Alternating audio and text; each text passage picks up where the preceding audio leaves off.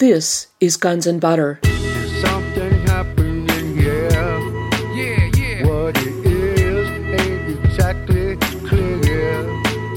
There's a man with a gun over there. Bill Casey, the legendary CIA director from the Reagan-Iran-Contra years, had been chairman of the Securities and Exchange Commission under Ronald Reagan. And he, in fact, was a Wall Street lawyer and a stockbroker.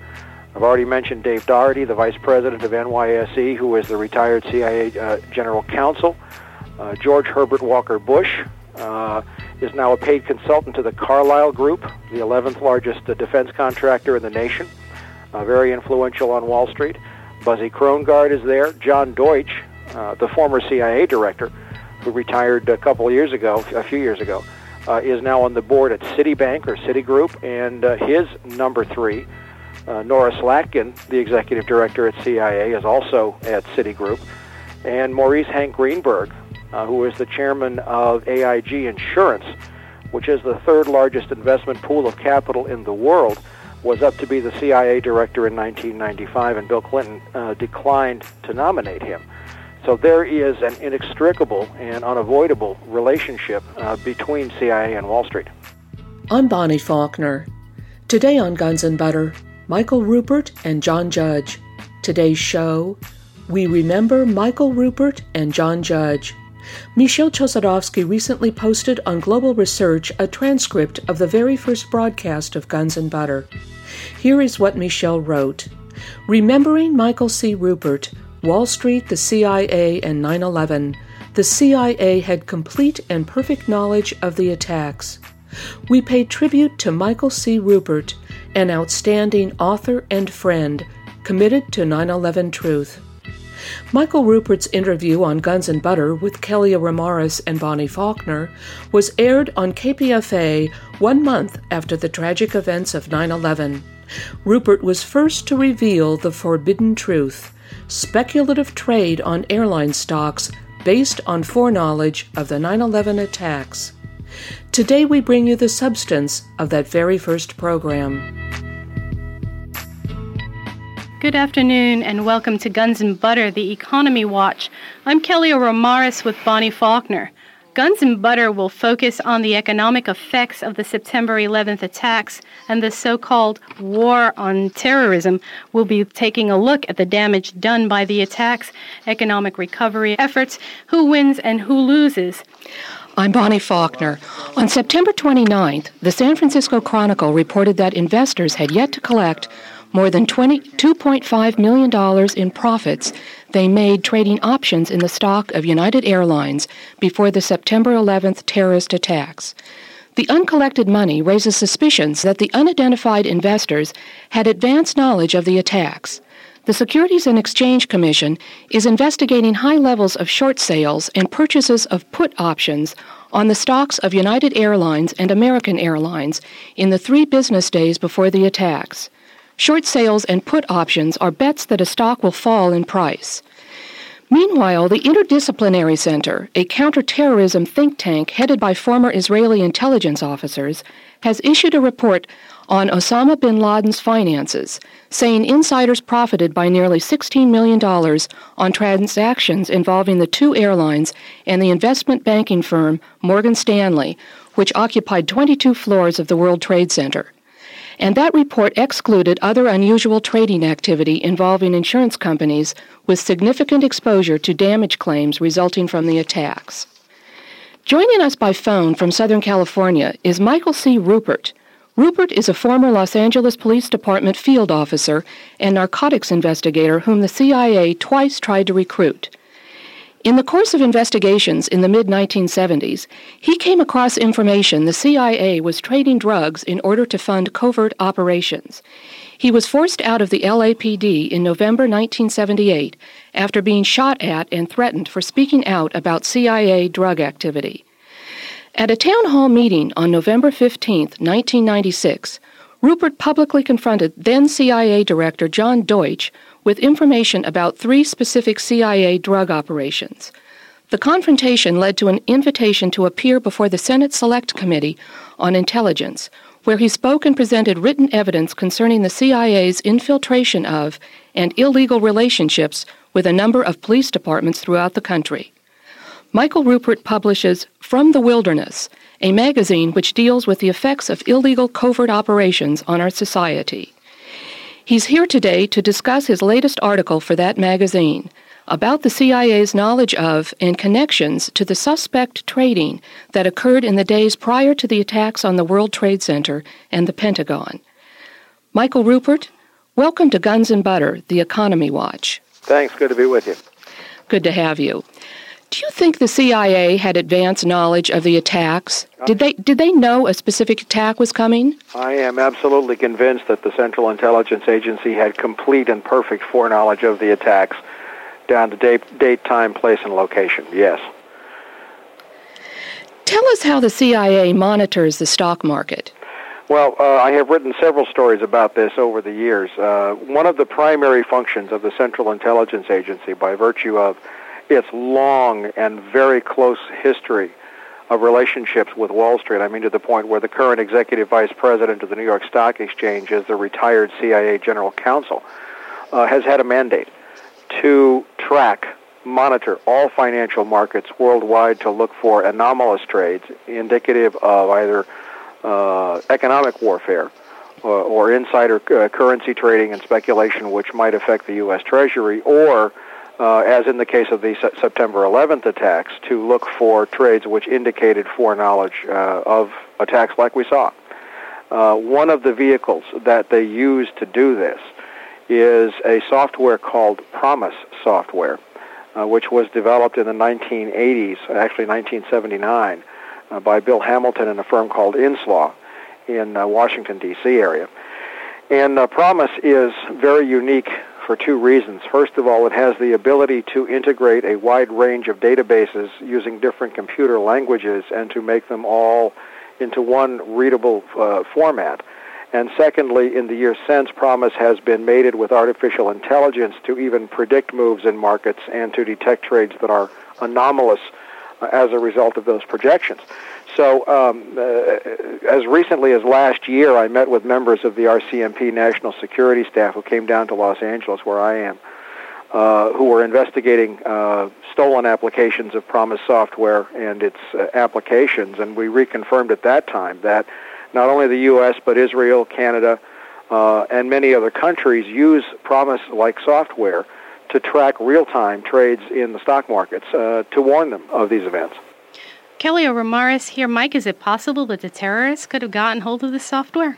No, it is and it isn't. The key piece of evidence around September 11th is not that the software would have had any impact. The key evidence, as I heard you describing, was the trades themselves, the so-called the put options and the short selling of American Airlines, United Airlines, Merrill Lynch, Morgan Stanley, and a couple of reinsurance companies in Europe, which are just really off the maps. You wouldn't need software to look at these trades and say, "Oh my God, this is directly connected to World Trade Center."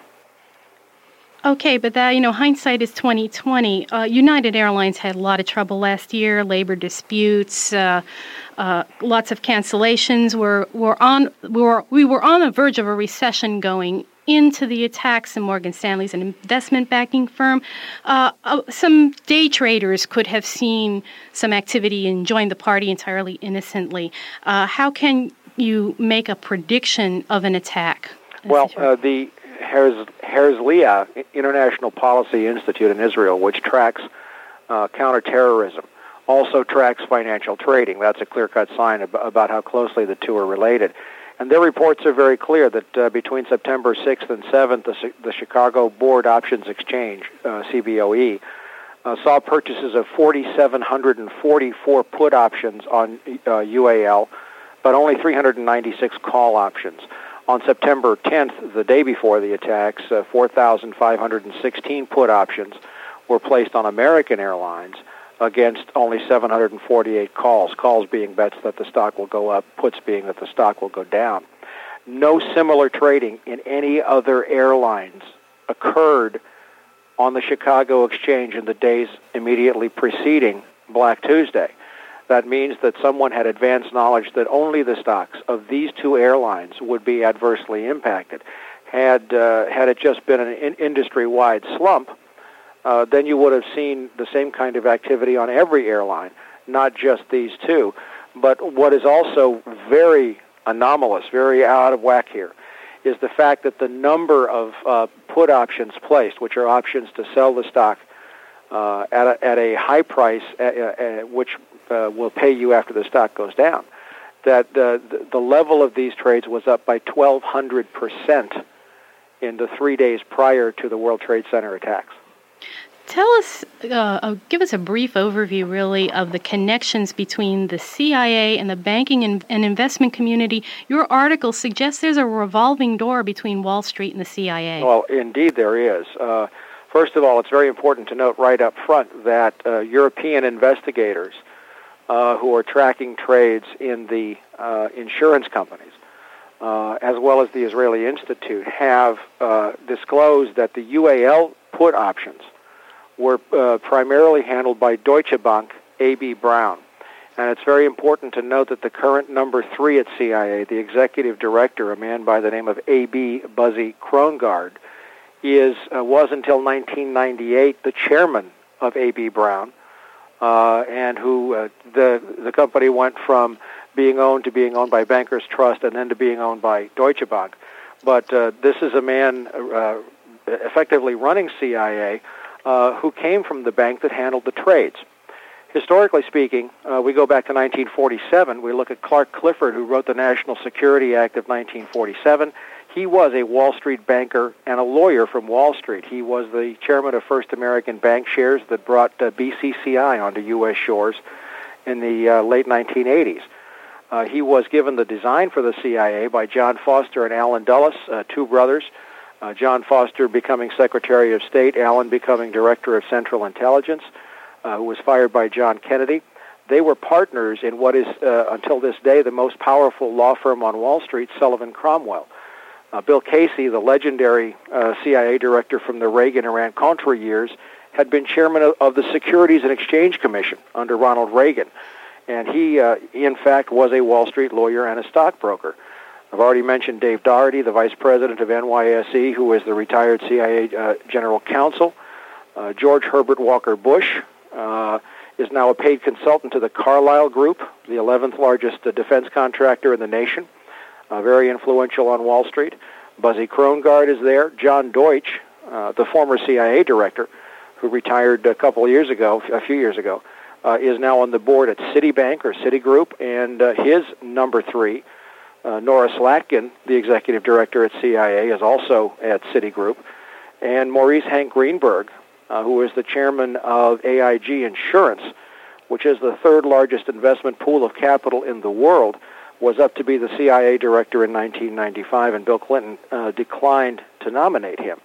So there is an inextricable and unavoidable relationship between CIA and Wall Street. This is Guns and Butter, the Economic Watch. You are listening to Michael C. Ruppert, publisher From the Wilderness magazine, author of an article on the CIA, the stock market, and the terrorist attacks. Michael Ruppert, this is Bonnie Faulkner. Does the CIA itself invest in the stock market? That's unknown. What is known, and what was disclosed by hearings chaired by Senator Frank Church in 1976, is that the CIA was known and proven in congressional record to operate proprietary companies, some of which do trade their stock on Wall Street. One of these, Southern Air Transport, was outed during the Iran-Contra years. There are others, Evergreen Air, which may or may not be a proprietary, but it has strong CIA connections. There are tons of these companies out there. It's not known if the CIA directly manipulates markets, although I really believe that they do. Michael Ruppert, is the CIA's budget public knowledge? No. By law, under the National Security Act of 1947, the CIA's budget is hidden in the budgets of all the other departments of government. We've never been able to pin down, because it's a secret, exactly how much money CIA gets, but the best estimates available, and these are from very good sources, that it's around $30 billion a year. So I'm assuming then that no one knows where they keep their budget. I mean, do they keep it in the bank, drawing interest? I guess we don't know. Well, no, the way it would work under the NSA, National Security Act, is that if the budget is $30 billion, $10 billion may be in the Department of Defense, $5 in the Department of Justice, $3 in U.S. Treasury. That's how they hide the funds. Michael, Kelly O'Romaris again. You've laid out a scenario which would suggest that the CIA is so involved in Wall Street, they knew these trades were happening, they knew why.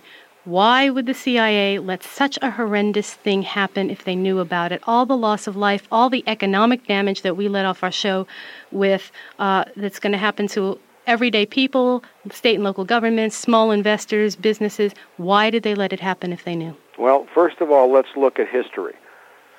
There is, and I'm a great addict of the History Channel, and all this year on the Secrets of World War II, one of their series, they have run maybe 3, 4, 5 times a documentary showing clearly that Franklin Roosevelt had absolute knowledge that the Japanese were going to attack Pearl Harbor on December the 7th. Navy had broken the codes. That information was made top secret, and Roosevelt allowed the attacks to happen with the express purpose of bringing the U.S. into World War II. So there is historical precedent for this. What I had been writing in From the Wilderness for more than 2 years, so we've been publishing 4 years now, was of huge economic inconsistencies, bubbles that were about to burst, about a pending collapse of the U.S. economy that was going to happen anyway. Just 2 days before the attacks, I sent a bulletin to my subscribers saying there's a monstrous derivatives bubble to the tune of about $20 trillion that's about to burst. The price of gold has been manipulated, and the stock market's ready to crash. And in fact, we had seen the Dow drop by almost 900 points in the 3 weeks prior to the attack. So in point of fact, the economic crash was going to happen anyway. As a result of the attacks now, there are 2 benefits for the government. Number one, there is a convenient enemy upon whom to place the blame for the economic crash. And second, the legislation passed by Congress has unleashed a torrent of short-term and what are going to be extremely expensive solutions which are keeping the U.S. economic bubble inflated. This incentive, now it's about $100 billion so far, I believe, between $40 for the military and another $60 billion in tax cuts, is robbing Peter to pay Paul. And I am absolutely convinced that Social Security is toast, and this was their way to get the foot in the door on that. Yes, but what about their plans to privatize Social Security? I don't want my retirement in the stock market after what you've said and even what I saw before. I sure don't either, but you have to remember that the current Bush administration is a reincarnation of the administration we saw during Iran-Contra and during the years of President Bush's presidency from 89 to 93. These are the people who brought us the savings and loans crisis, which took $500 billion out of U.S. taxpayer pockets. These guys know how to loot an economy. There are very credible, well-documented stories from GAO that have been written on, even in the Washington Times, showing that the Department of Defense has, and this is the right word, has lost more than $3 trillion in the last 2 years. That money is not lost, it's been stolen. More than $59 billion has been taken out of HUD. There are monstrous economic costs which are going to fall on the American taxpayer, but they will not fall on the administration or its allies on Wall Street. Speaking of Wall Street, I mean, it doesn't feel like it's a level playing field for the small investor, the person who has their kid's college fund in something in Wall Street to try to make it grow. No, it absolutely is not. In 1929, some 15% of all the stock in circulation was owned by households. In 2001, 75% of the stock in circulation was owned by households. That tells you who's carrying the burden. If you look at some of the market activity in recent years, for example, 2 years ago, Goldman Sachs went public, and that means that households bought their stock, but Goldman Sachs took the money and cashed out. There has been a strong trend in the movement of money by the very rich offshore, out of the country, into safe havens, so that when the bubble does break, it'll be the taxpayer holding the bag. give us a website and a little bit about your magazine for those who might be interested in learning more. Okay, the website is www.cop, V like in Victor, CIA.com, COPVCIA.com. From the Wilderness is a newsletter we publish 11 times a year. We're read in 17 countries by 16 members of the U.S. Congress, including the intelligence committees of both houses, as well as by professors at 11 universities in the U.S. and Canada. It's a monthly subscriber. The website is free. The subscribers get a little more information and a little newer, but we take great pride in the fact that we document everything that we publish, so we don't ask anybody to take anything on faith. Is Congress knocking on your door to look more into this? Are we going to see any congressional hearings into possible knowledge of the CIA of the attacks? I mean, we're talking about they let mass murder happen. Yes. I have spoken confidentially to 2 members of the House of Representatives. And I have to tell you that my take on their view, and these are members who I consider to be allies and very progressive and awake, they're basically frightened. The climate is one of near hysteria. There is an overwhelming attitude in the general public of wave the flag and kill the bad guys.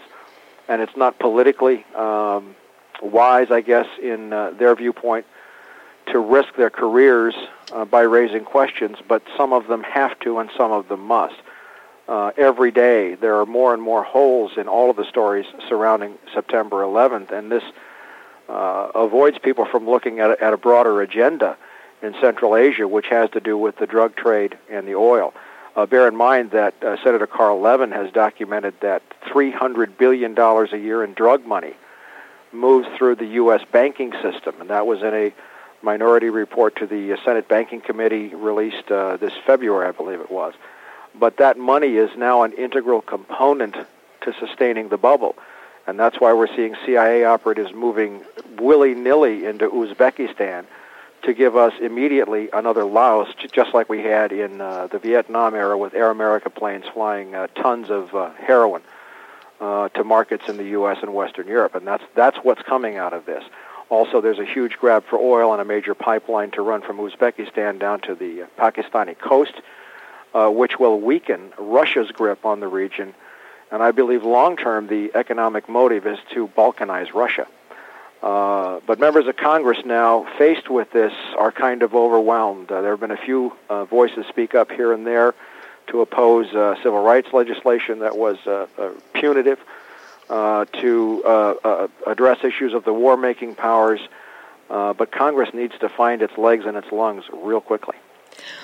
Michael Ruppert, this is Bonnie Faulkner. We have 1 minute left. You've mentioned when the bubble is going to burst. A lot of people think that the bubble has already burst. No. What do you expect to see? I was already predicting that the Dow would be at 8,000 or below by the end of October. Now, who knows what the short-term impacts of all of the money that's being poured out of the Treasury are going to have. But bear in mind, there is still a huge bubble. According to Russian economists, I was in Russia in March, there's $300 trillion in derivatives waiting to pop. Now, what that means is that one more good terrorist attack, and we could really understand what a bubble is. And the FBI has said, watch out for terrorist attacks in the next few days, and the CIA says that we're at 100% risk of terrorist attacks.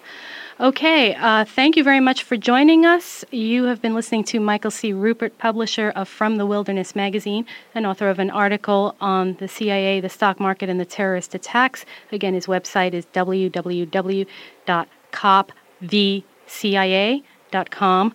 Again, thank you for joining us. My pleasure. You've been listening to Michael Ruppert, interviewed on October 12th, 2001, 1 month after September 11th, on the first broadcast of Guns and Butter. I'm Bonnie Faulkner. This is Guns and Butter. We pay tribute to John Judge, an outstanding researcher, author, and friend, from his September 19th, 2002 presentation, 9/11 and Future Wars. Here is an excerpt. I wanted to thank Mae Brussell. Some of you know her work, died in the 1980s. She was a mentor for me for many, many years, as well as a personal friend and fellow researcher for nearly 20 years. Shared our notes. And I can tell you right now, with the headlines that are in the news, I would be calling her with the most recent update, and May would say, after finishing laughing, "Oh, my aching ass." She was indefatigable. She clipped 15 daily newspapers, 150 periodicals a month. She read 300 to 500 books a year.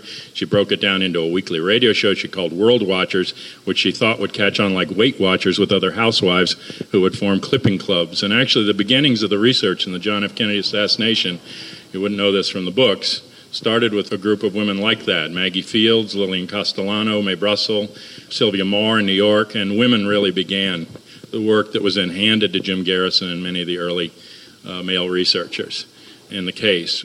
And I am a dim candle related to Mae Brussell in my view, but I do my best.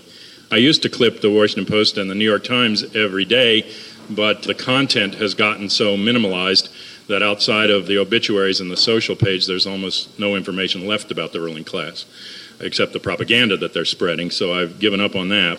On a station that actually runs tapes of my talks during their fundraising marathons, I have trouble getting on live, but this is only a part of the contradictions of being a so-called conspiracy theorist in the current atmosphere of the left and left structuralism, which doesn't want to hear from it.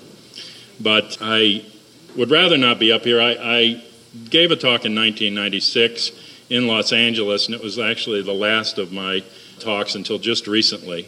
I did get to talk in Seattle in February, and one of the people there, a young man, came down from the university audience and said, "Aren't you afraid to say these things in public?"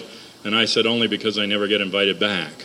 So I haven't really had a forum until just recently, but in 96 the talk was titled, "Are You Scared Yet?" And the subtitle was Terrorism, Phony Terrorism, Counterterrorism, and the Strategy of Tension.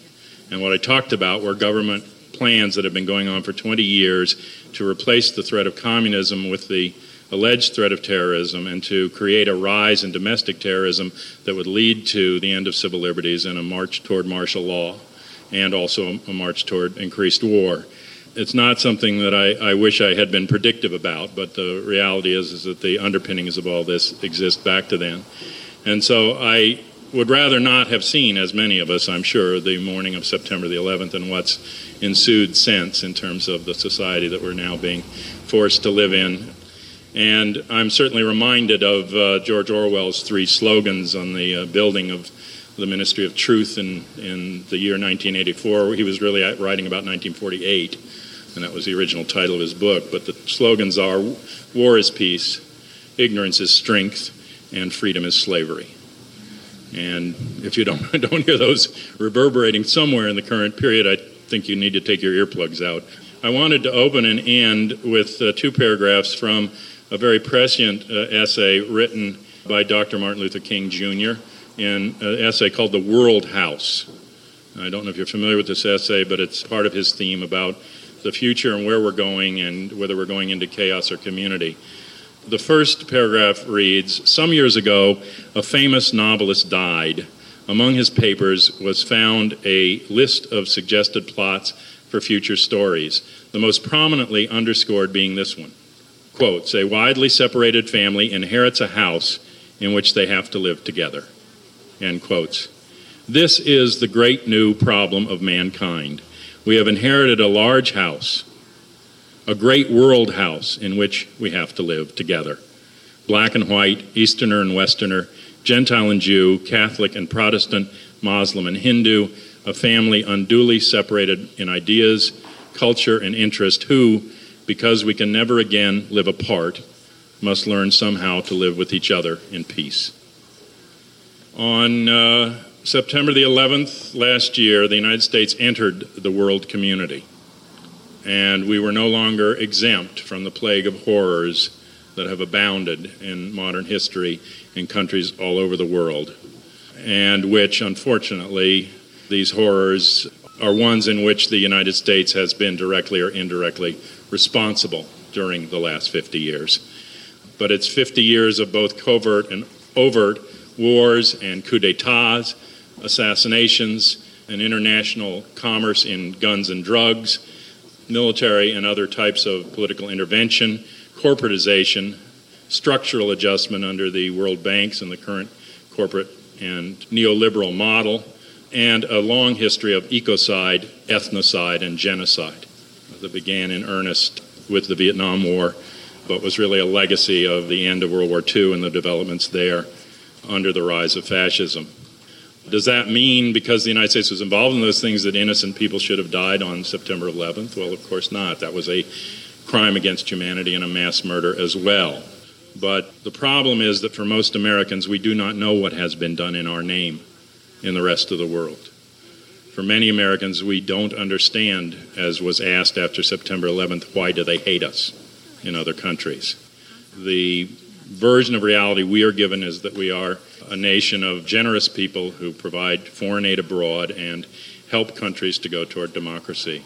And while in the hearts of many people in this country, that may be their intent and it may be what they'd like to do or feel that they're doing, the deeper reality is different, and people see a different face of America in most of the relations in the world.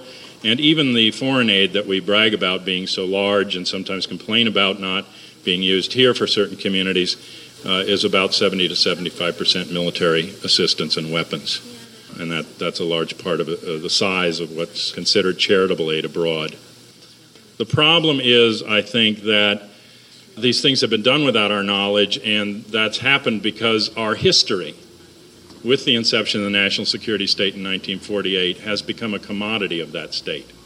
Our history has been stolen from us, especially in the current period. It's always probably been distorted, but it became actively impossible to access after the development of the classification systems. There's one archive in Washington, D.C., not far from my house in Suitland, Maryland, that is merely the military archive of the National Records Administration. And this military archive is the classified military documents since the end of World War II. And they exist in Suitland in underground buildings. Each of the buildings is an acre in size. There are 27 acre-sized buildings holding merely the classified documents since the end of World War II relating to military operations. So we literally have to dig our history up now from its being buried. And when a people don't own or control their history, when they can't have access to history, that's a mark of a conquered people.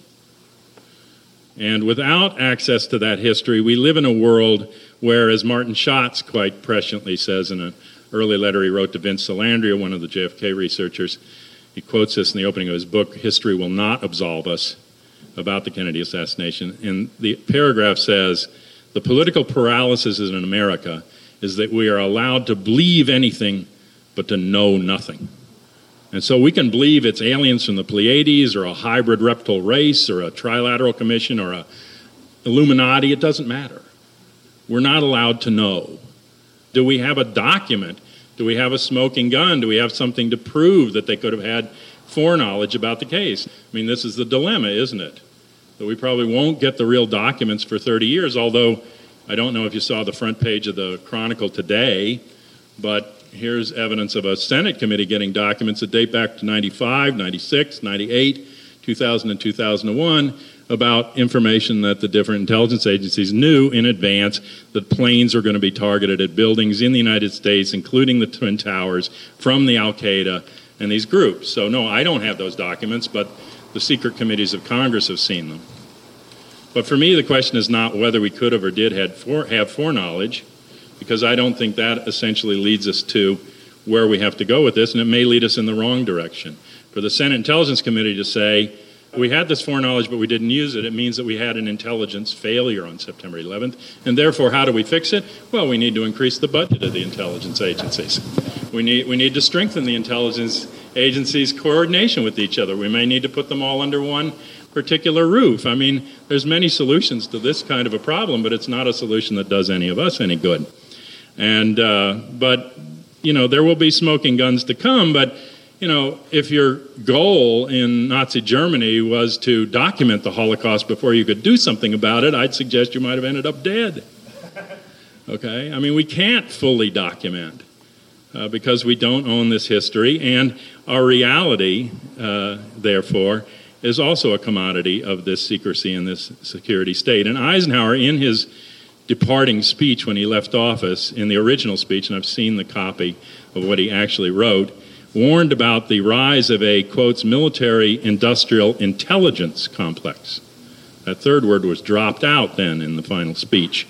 But even he could see what was coming, and we passed over then on September 11th, in many ways like November 22nd, 63, a paradigm shift with different sets of assumptions and different messages being given to us about the world we lived in and the kind of power that we had. Security is now posed as the source of liberty, which I would suggest is upside down. Liberty is the source of security. And it's being posed openly that way, and it was Ben Franklin that said that those who would trade their liberty for security deserve neither. And we have this situation where we're going into, again, a permanent war economy. We're increasing the DOD and the CIA and the DIA budgets. And most people have heard of the CIA, but they haven't heard of the DIA and the Defense Intelligence Agency. But do you know that the DIA has a budget 100 times the CIA and the FBI combined? Do you know that it has 10 times as many personnel as the CIA and the FBI combined? Do you know that the Office of Naval Intelligence under the DIA is the oldest and largest intelligence agency in the United States? Do you know that the most secret police force and the largest police force, government police force in the United States is the Defense Industrial Security Command under the DIA? Have you ever heard of an organization with the initials NRO? Those initials themselves used to be secret. It's out now, the National Reconnaissance Office, they run the satellites. The NSA, National Security Agency, which tracks every electronic communication in the world, these are all under DIA. The CIA can come up with a plan for an assassination, a coup, or some sort of thing abroad, but they have to go to the Pentagon and liaison with the DIA to actually carry out the plan, because the CIA doesn't have any planes or weapons or troops or people to move around on its own. They can subcontract some people, but they really exist in relation to the military intelligence. And I can find 600 books about the CIA, but I challenge you to find more than 5 books about the ONI. I only know of 2 books about the NSA, and they're both written by the same spook, James Bamford. Okay, and he tells us a little, he doesn't tell us all. So the real inception of the national security state, dating back to World War I, is a history of military intelligence spying. Army intelligence files spying on radicals led to the Palmer raids, and those files were given to J. Edgar Hoover, which became the basis later of COINTELPRO. And the attacks on civil liberties here in the United States came out of Army intelligence. Army intelligence was spying on Dr. King's grandfather, and they were spying on Dr. King himself. Okay, but we rarely hear of military intelligence or the role that it plays, or have a way to take much of a look at it. And certainly this budget of trillions and trillions of dollars since the end of World War II has created a machinery of death that makes the old Nazi Hohenzollern Wehrmacht look like a rubber band affair in terms of its genocidal capability. Most people have been taken down a path since those years of seeing fascism an enemy, and then communism replacing that, and now terrorism replacing communism. But isn't it the case that those enemies, in terms of their actual threats, diminish, while at the same time what we're supposed to be financing in terms of a response to them increases? So that we need a bigger budget to deal with 6 terrorist groups than we did with a whole continent that had nuclear arms. And, of course, all of this is based on government lies and staged incidents that are used to create wars. There's nothing unusual about staging incidents to create wars. If you go back in the real history, the Maine, the Lusitania, Pearl Harbor, Tonkin Gulf, over time it came out that these incidents were either prompted or staged or known about in advance, let to happen or created to happen in order to get the propaganda necessary to bring the United States into war. Most of you ever heard of Operation Canned Meat? That was an operation in Nazi Germany in September of 1939. The Germans went to the Polish border and they shot and killed Polish border guards. They traded uniforms with the border guards, dragged them over the border, took pictures of dead German border guards shot by Poles, and started the Polish invasion. It was Aeschylus the Greek that said that truth is the first casualty of war. And another element of war and operations, covert operations especially, is false sponsorship, going back at least to the Boston Tea Party, where people dressed as Indians in order to dump the tea into the sea. And I came to understand through growing up that these lies were such that everything I was being told that the enemy was doing, we in fact were doing. And we weren't being told about that. I mean, we hear now every day almost from the pundits that Saddam Hussein gassed his own people. He gassed his own people. He gassed his own people. Well, we gassed a lot of our own people. We killed a lot of our own people, okay? And other countries have too. He's not the first person in history who killed segments of populations. If you understand who really lives in Israel and Palestine without a Palestinian state, the Israelis are killing their own people. There's nothing new about that. And in fact, if you go to Nuremberg and the record, you'll find that the Nazi defense at Nuremberg was, why are you taking us to court for mass sterilization? You started mass sterilization in the 1920s in order to get rid of the retarded and the feeble-minded. You began to do it. We copied you. Why are you taking us to court for rounding up people and putting them in concentration camps and killing them? You taught us that with how you treated Native Americans in your own country. Now, does that mean one genocide can be defended by another? No. But it should tell us something about the mentality of a country that says, you know, we can take you to trial. And in fact, the United States wouldn't even form or take part in the international Nuremberg tribunals without the Collins Amendment that said that the United States could veto any charge ever brought against it under such a tribunal. And that rule still applies right up now to the international courts. We never want any, and it's not because we're afraid that they'll charge our GIs with crimes. It was in the New York Times just 2 weeks ago that we're really worried about Kissinger. We're worried about the top-level people getting brought in for the war crimes that they've been part of. So it's this sort of hypocrisy that we pick people abroad, many of whom we've put in power, and then we turn and demonize them. We've always been at war with Eurasia. We've never been at war with East Asia, they say in 1984. And then a week later, we've always been at war with East Asia. Eurasia was always our ally. Winston can't figure out what year it is. His job is to take the documents and go back in time and make the documents match the current propaganda. He controls the past, controls the future. Okay. And so, I mean, that's the theme of the book. And so he goes back and removes somebody's picture if it's not convenient to what they're saying in the present. He goes back and changes the archives. And I remember Al Navis, one of the researchers in Canada, at one point in an early radio interview when we were getting the JFK files loose, and he said, well, we think about 10% of the actual universe of files has been released to date. And the interviewer said, well, where are the rest of them? And he said, the ink's still drying. That's his job. And then when he goes to lunch, Winston eats lunch with a guy whose job is to reduce the number of words in the dictionary. And that's because eventually you won't have a conception of revolt or dissent because there isn't a word for it. You see? So don't give you a word, then you can't think about it. And by reading history, I learned about genocide. And I learned about the Inquisition, and I learned about the crimes of history against humanity. So I came to understand that they were genocidal, not only in Nazi Germany, but here. And I also knew by the time the Vietnam War started that they were really out of control. And I also knew on November 22nd, 1963, that they were taking control. I got the message. I could see the movie change. I was still only 15 years old. I had a sophisticated political analysis, but I knew when Kennedy went and LBJ came in and the war started that they were taking control and that they were killing hope in the late 1960s by killing Martin Luther King and killing Robert Kennedy. And in 1968, I understood that I lived in a society like Winston lived in 1984. And I began to study the political assassinations. I went from Vietnam back into the JFK assassination, back into the history of the intelligence agencies, which was also the history of the movement of Nazis at the end of World War II to the United States and around the world in technological and spying operations, really the movement of the whole Nazi agenda. Thomas Merton, very prescient in 1936, said, if America fights Hitler, it will become Hitler. Because he could understand that in a society that doesn't have much vision, you mirror your enemy. And they really went about, after I studied these things, I backed out of the intelligence agencies into organized crime, into heroin and cocaine, which fund covert operations worldwide, and mind control and mass murder, and finally to understand that they have no limits to what they would do or will do if they're able, and to understand that we are in the same position as the expendable populations of Nazi Germany in the 1930s, We are in the position of the miners in the 1930s who were told if the mine begins to collapse, push the mule out first because it costs money to replace a mule. All right? And that we're not central to them because they don't need us and they don't need the labor.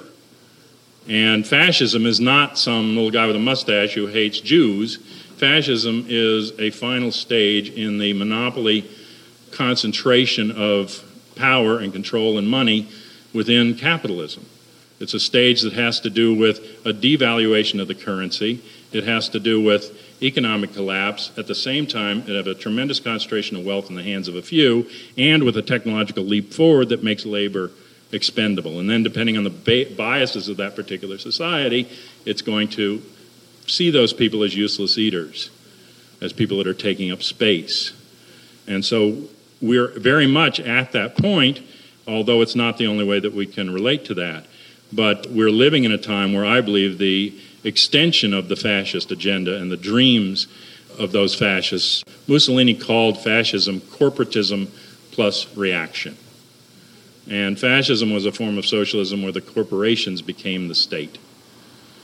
And that's the current agenda. And I have a good book, if you haven't seen it, called Silent Theft, about all the methods that have to do with privatization of what's left with the Commonwealth. But the Commonwealth, which used to be lands that people lived on and held as commons, began to erode as far back as the 13th century when the lords were given the right by kings to rope off as much land as they could, send thugs out to protect, and then to charge rents and to deed the land to them.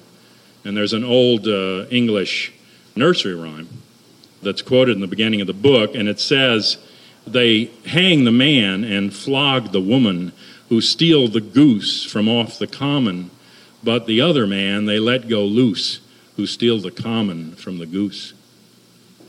What I suggested to Mae Brussell before she died, because the content in the papers was getting so minimal, was that we go back to November 22nd, 1963, knowing the cast of characters as we did, and clip backwards. Because prior to the event, I figured they weren't covering their fanny quite so well, and we could find out more. So I used that same method with September 11th. And I began to clip backwards to the beginning of the year, and of course, the first indicator to me was even before that, in November of 2000, when we had this break in the script that showed us what elections are worth in the United States. And when I say the script, I mean 2 candidates of 2 parties are put up, no third-party candidate is allowed, a phony debate on phony issues is put forward to make us think we've got a choice between the two. If that's too deadening, then we'll be told that there's a horse race and that they're nose to nose in order to make it a little more interesting as we were this time. But I would suggest that the outcome is already known in advance and that they have never used the vote, that they couldn't afford to allow an election that important to come down to a vote. That if they'll spend $10 million making sure who's elected in Chile, what the hell do you think they spend here, where it counts? And so the script is you run the election, but it's really an ascendancy of a segment of the class. It's not a popular will. They don't go and count the absentee ballots and make sure who votes and get votes from overseas. They have a poll. And why you would have a poll in a democracy prior to the outcome of an election, other than to influence the outcome of the election, I don't know. But the poll tells you who's going to win. And then you hear people say, well, I don't want to waste my vote on a loser. And they vote for the person they're told is going to win. So, I mean, it can be they get a landslide that way by sort of, self-fulfilling prophecy. But they don't need the landslide because they've already decided the shift is there. And then they don't even finish the polling. They have the national media count the exit polls. And before people finish voting, they announce who the winner is going to be. And then the other guy gets up and concedes. And then you have the president. And that's an election. All my life, that's an election. And then that night, Gore didn't concede. And I thought, what the hell is going on? I mean, Gore is no less of a player than Bush in these scenarios. I mean, they both have big money behind them, sometimes the same money, because if you're smart enough and rich enough, you bet every horse in the race. All right? So why is he not conceding? And then I realized, because they want us to see. They want us to know. They want us to get the message. And it was just as blatant a message as November 22nd, 1963. I believe that 63's message is, yeah, we shot the son of a bitch. What do you want to do about it? We can kill the president. We sure as hell kill you. Sit down, shut up, and get out of the way. That's the subliminal message. And the subliminal message of this election is, we done had about enough of this here democracy shit. We done already told you who won the election. Now set your whiny Democrat ass down and shut up. Get out of the way is the message. And I think they pulled up the petticoat and let us and let the rest of the world know. And that was reverberated for me right after September 11th, when one of the pundits said, well, it wasn't even a pundit, it was a guy from the White House, said, this war will last into the second Bush administration. We didn't elect him the first time. I guess we don't have to bother for the second time. Okay, but it was an open electoral coup. In June and July of last year, according to Times of India and the international press, Colin Powell visited Pakistan, India, Uzbekistan, Tajikistan, the surrounding countries. This is June and July, and he told the heads of those countries and the people in the government that the United States was going to militarily intervene in mid-October to remove the Taliban. This is in June and July. This war in Afghanistan is not a response to 9/11. This is a war that, as all wars are, planned in advance. But what I'm telling you is that we were already going into Afghanistan with this plan before they hit any of these bumps. On August the 21st, there was a very revealing article on the front page of the Washington Post. It had to do with an argument that had broken out between White House officials like Rumsfeld and the neocons, who were quoting a guy from one of the right-wing think tanks who said that America is an empire, it ought to admit that it's an empire, and it ought to get about the business of being one, and that we ought to create a Pax Americana in the world. And the White House was supporting this, but there were people still remaining, their heads have rolled now, but there were people in the Joint Chiefs and in the military and the Pentagon who said, we've got enough to do, that this wasn't necessary to do this, that projecting this kind of empire stuff was going to take too many resources. And there was a battle going on about this internally, and I believe also continues to this day within segments of the class. That's where you're seeing a split now in the class about how to go about the war in Iraq. And it's only when the class divides and fights each other that we get a little peek in the window. Many of these scandals that I followed in my lifetime, like Contragate and Watergate, I believe, are just openings of that curtain because the class is fighting each other, spilling the beans on each other, and because of it, we get to see a little bit of the internal workings. And so it's interesting to watch, a period where you see quotes that you could almost agree with from Henry Kissinger and Brent Scowcroft, and, unless you were a little more sophisticated, you could just about agree with them. But the Joint Chiefs were having an argument with Rumsfeld in the White House at that time. September the 5th, it was announced that the CIA will get its own primetime TV show, like the old FBI show.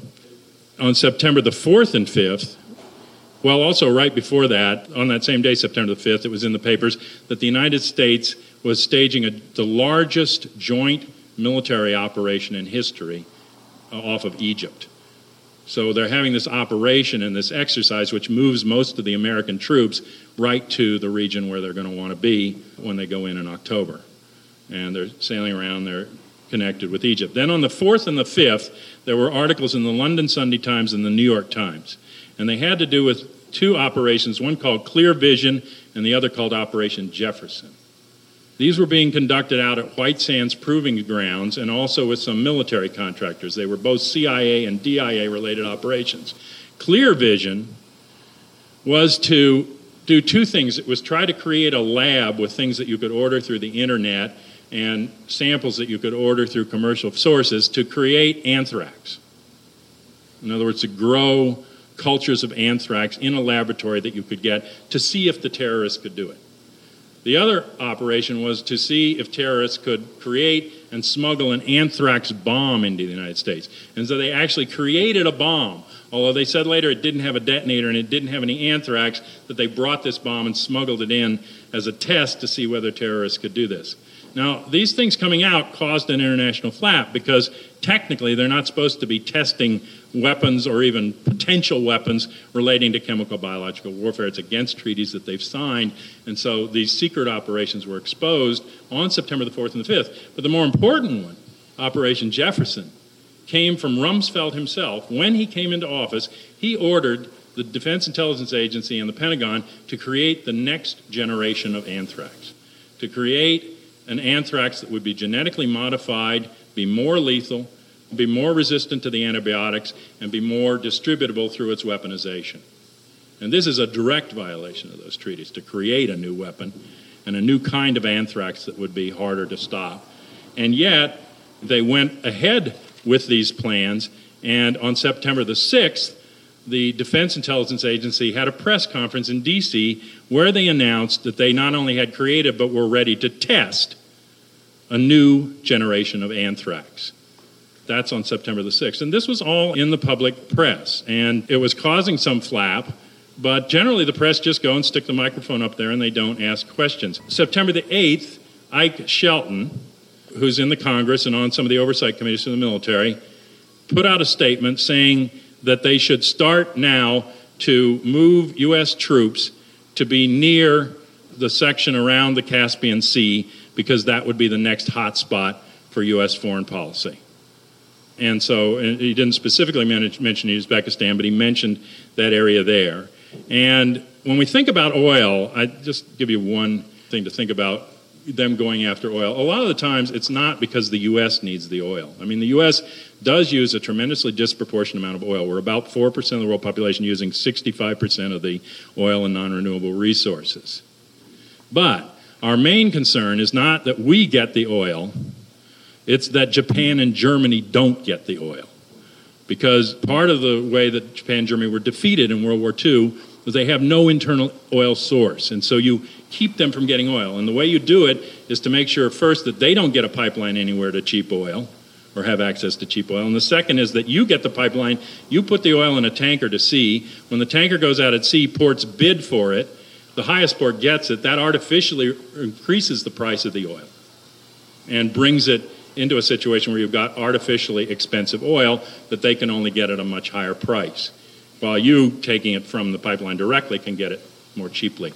And this is the basis of the formation of the Trilateral Commission, is Japan and Germany were pulled into this axis of cooperation with the U.S. basically because they had to cut a deal in order to have access to some kind of oil.